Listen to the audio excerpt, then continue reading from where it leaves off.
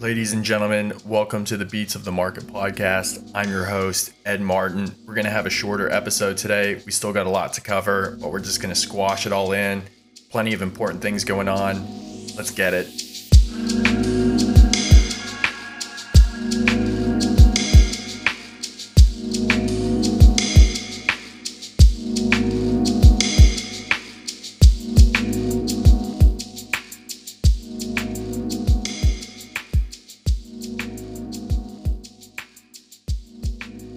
It is Sunday, June 19th, also known as Juneteenth, and it also this year fell on Father's Day, the American Father's Day. I'm not sure where Europeans are celebrating that on their calendar, but shout out to the dads out there. Hope you had a great Father's Day, and also to my dad, who's been totally awesome. Now, this week we had an unbelievable heat wave coming in from the Mediterranean in Europe here. And my pilot friend says these are trade winds that are coming up from the Sahara through the Mediterranean. You know, we had something like this not long ago where we had the sand coming up and it was just sticking on the cars. It was kind of surreal. You might have seen some videos of snowboarders in places like the Alps where the sand had actually stuck on the snow and it looked like they were sandboarding. So that was pretty wild. Since the cool thing for politicians to do now is to blame everything on Putin, I'm actually going to say that this is Putin's fault and that my sunburn on my back from being at the pool for 3 hours is also Putin's fault. So take that. In this week's episode, we're going to cover the consumer again, particularly the American consumer. We might look at some other European credit utilization data, which is showing us, for the most part, that people are having a hard time affording life and they're levering up. And as usual, I'll cover gas and oil in relation to inventory levels and the strategic petroleum reserves. That will be more in the headlines as we get into peak summer months and as we get into the European winter. I'll also be covering the investment property landscape and some issues that I see in those markets that I believe the market is completely sleeping on. So let's just cover the markets real quick. We had SPY, the S&P 500, sell off 3.8%, so roughly 4% this week. And we had the triple Qs, the tech stocks, sell off about 2%. So year to date, we are down 23% on the S&P 500. And year to date on the triple Qs, we were down about 31%. Now, fun fact, there's been very, very few times where the market has started year this bad and we haven't had a recession. And so last time we were talking about the Atlanta Fed's forward real growth GDP guidance. They went from 2.4 to 1.9 to 1.2 to 0.9. And now as of the 16th, they've come out and said it is 0. So it is highly likely, based on the statistics of market performance and where guidance is going, that we are already in a recession. So one of the themes of this podcast is looking at market data to get an actual understanding of what's happening underneath the surface, because a lot of times what the government or what an institution is saying ends up being completely different from the real-time data that's coming out. So we're going to talk a little bit about the consumer. Again, I know we talked about that last time. And I also want to spend some time covering the investment property market, which to me just looks like a massive bubble right now. There was a great piece that came out from Bloomberg UK, and it just consolidated data from Fannie Mae, Freddie Mac, and it said the amount of loans taken out for investment properties has since 2018 increased 18-fold. That puts total investment property loans without taxpayer backing at roughly $10 billion. That's just an extremely alarming number if you're looking at the long-term trend, because if these borrowers are qualifying based on rental income, which the loan data is showing that the majority of them are, then they are 3 times more likely to default on their loans than those with conventional mortgages in a weak economy. Yeah, I think we can all see how this goes or where it's already going. So as if we didn't feel like we're in 2007 with this information here already, the article goes on to say that another company in the US goes under the name of Hometown Equity Mortgage LLC, is promoting what it calls no owner, no income, or NONI loans to mortgage brokers. And if you've read The Big Short or you've seen the movie, this will sound eerily familiar to the Ninja loans, which is no income, no job, or assets. Anyway, I guess we don't learn anything, but I went to this company's website to do some research and make sure it was a real thing. And sure enough, there they are. And who do they market to on the front page? VA loans. Because if they know that they have substantial counterparty risk in an economic downturn, then they're, in my opinion, preying on an institution that they know would be bailed out. And I guess from a business model, it's probably smart, but I think there's something horribly fucked up with that model. And if they have veterans going in there to take out loans and they're saying, hey, this is fine, don't worry about it, we have loads of people doing this, you'll be okay, and then they bankrupt them, man, I could picture the headlines nasty. And we've got 10 billion of these things packaged up without any taxpayer support. So for the grocery store owner that went from making 100,000 a year to over $1 million a year, just based off of these rental incomes, I just think it's totally ridiculous. Who are the banks that packaged up all these loans and bonds?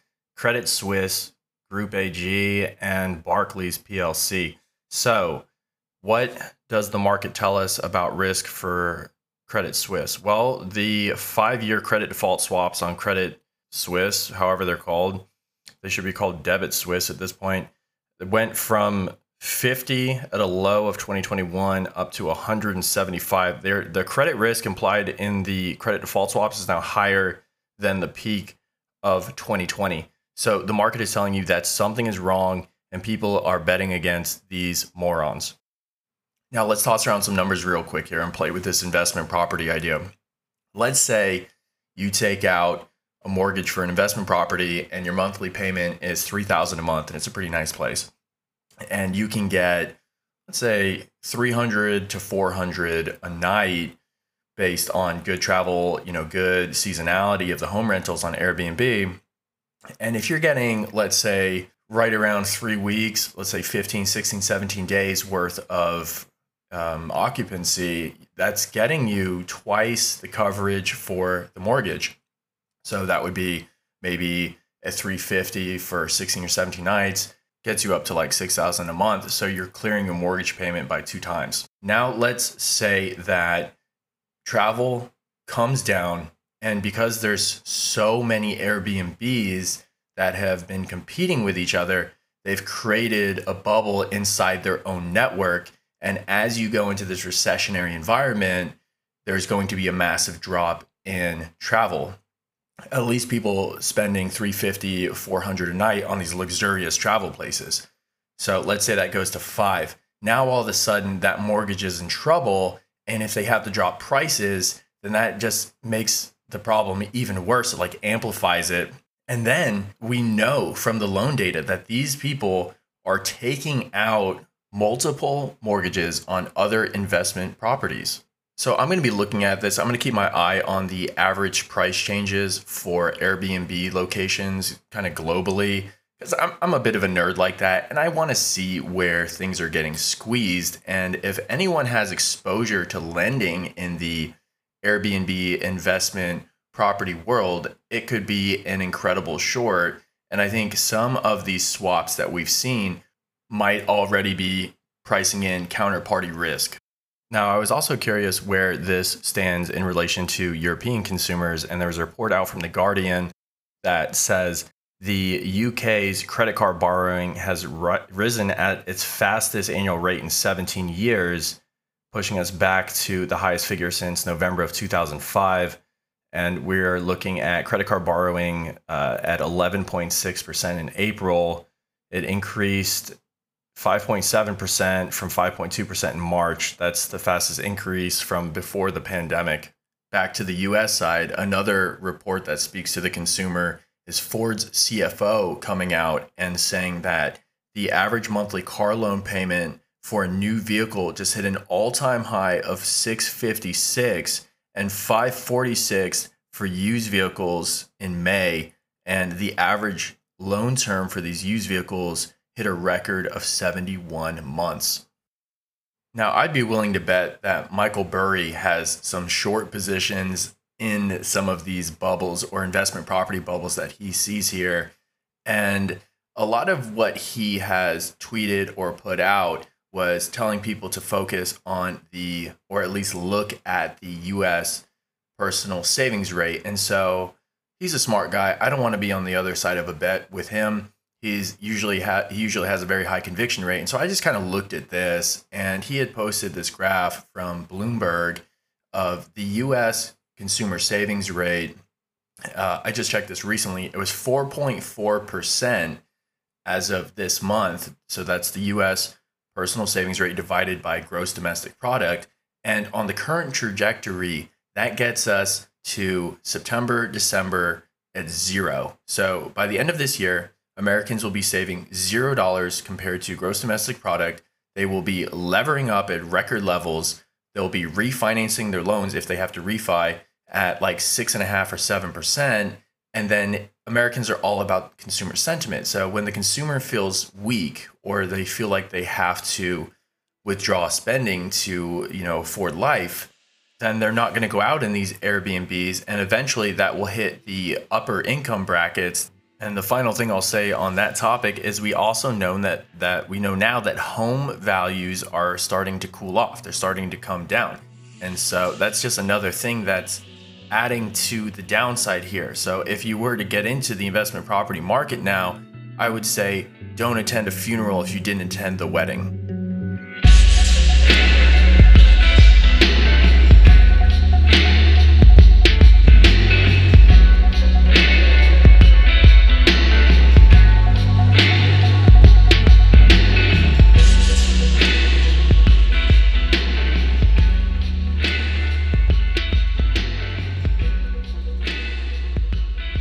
All right, let's dig through energy real quick here. Now, for crude oil, we are up 44%. We just closed this week at 110 a barrel, and that is down from last week's top of around 120. And I actually think that the inventory draws, which came out lower than expected, were mostly due to the draining of the strategic petroleum reserves. The U.S. Department of Energy is saying that the SPR on current trends will shrink to a 40-year low of 358 million barrels by October. Now, at the beginning of last year, it was at 621. So they've chopped the entire, glut of oil in half just in a year. And what's going to happen if that goes to 0 in a year? And that's just something to keep our eyes on. And it could mean long lines at the gas station, shortages. And if, from what it looks like to me, the U.S. is throwing everything it can to get oil prices down, and they got it down $10. So the U.S. weaponizes the dollar by freezing people's currency, FX reserves. And Russia says, hey, check this out. We're going to weaponize energy. Have fun with this. And so Russia is increasing the intensity of their energy weaponization by cutting off gas flows through the Nord Stream pipeline. And if you look at a long-term chart of the hourly physical flows of gas from Russia based on the metric of kWh per hour in millions here, then you can see between, I'm just looking on the monthly chart here, we go from June 2nd, 70 million, all the way down to, as of June 18th, 30 million. So they really just cut the flow in half in like a 2 or 3 week span. And that is going to have, in my opinion, pretty devastating effects on energy security. Now, even with the highs in energy here, at least for now, temporarily, I almost don't want to jinx it, we are seeing the 5-year inflation swaps and the 10-year break evens release some cooling. So whether that's focused around core inflation kind of settling down a bit, it does look like the expectations are coming down a bit. So maybe we'd be looking at a peak around September timeframe. It's just really difficult to say, because if you get a higher draw from energy, or Europe needs more from the US and they have to send more to keep friends with them, then oil can just go higher and higher. And that's going to be a huge drag, a huge input for CPI. So no telling yet if we've peaked, very difficult to say, but the 5-year inflation swaps in the market are telling us that inflation expectations are coming down. We will see going forward. Speaking about politicians and institutions, I had a big smile on my face from Mr. Jerome Powell, the head of the Federal Reserve Bank, who actually pulled off the 75 basis point hike. And that was such a funny market reaction because you have this short sentiment and everyone's like, oh, yes, we're getting some credibility back. And good for him. Good for him for toughing it out and making a step towards the right decision. And then it's just like a day after this, the market just shits the bed and it goes in Friday. And then Monday, the market still has the hangover from the implication that borrowing costs are going up, particularly as we head into this recession. So I personally don't think they're going to do anything else besides interest rate hikes. Maybe we get another 75 bips on the table or something here. They can get a little bit of elevation before they have to drop it again. It's almost like, let's take a bunch of shots at the bar. Let's take 5 shots at the bar in a row and then drive in our car 90 miles an hour so we can get home before we're drunk.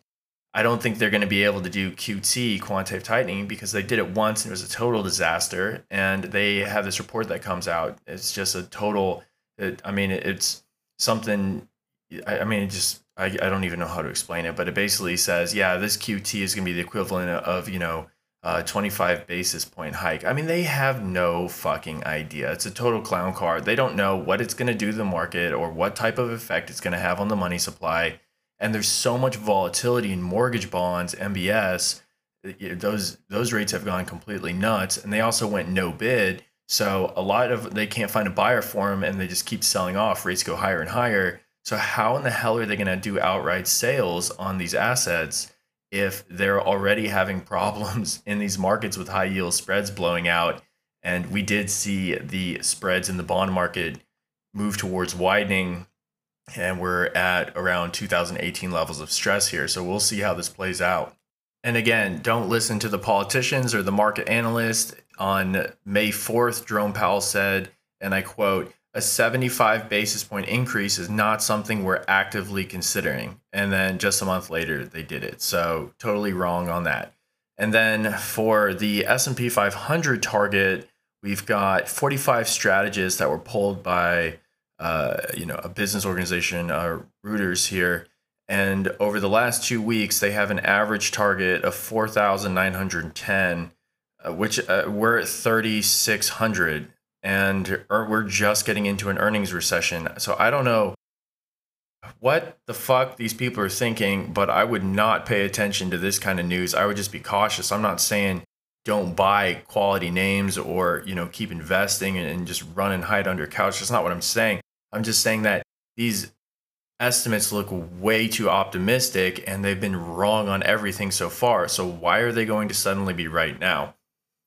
Anyway, next thing I was going to talk about is a recent report which came out on Tesla. And this was the result of a Freedom of Information Act that came out from a whistleblower. It was a previous filing in February of 2014 regarding cash balances on a general ledger for the company. And it's looking very suspicious in the accounts receivable columns. And it could be the case that there was some shenanigans going on with the reporting there. Now, I bring this up because it was just recently reopened a few days ago and made public. So this report in February of 2014 wasn't fully disclosed, and now it's being reopened with full disclosure. So keep an eye on Tesla, on Elon Musk's little meltdown personality. See if he looks like he's under stress. Any red flags, open sales in the market, which he did do. He's openly sold Tesla stock into the market. And if this investigation with Price Water, PwC, they're the auditor here, they might be in some shit too. Are we looking at an Arthur Andersen situation? I don't know, but it's worth keeping an eye on. I said this was going to be a shorter episode. I will be on vacation for the next 2 weeks, so unfortunately I won't be able to record or look at market data in real time until I'm back. I just want to say thanks so much for listening. I hope you're taking one thing away from this. I'll be really excited to come back from vacation and go over more research and happenings in the world. Much love.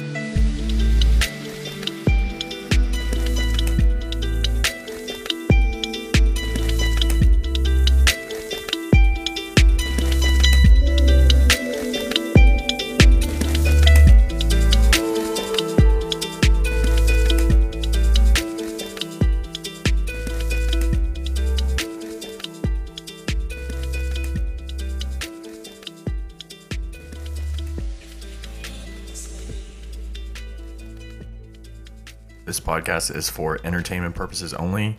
Nothing I say should be construed as investment advice, and some of the securities I talk about may be actively held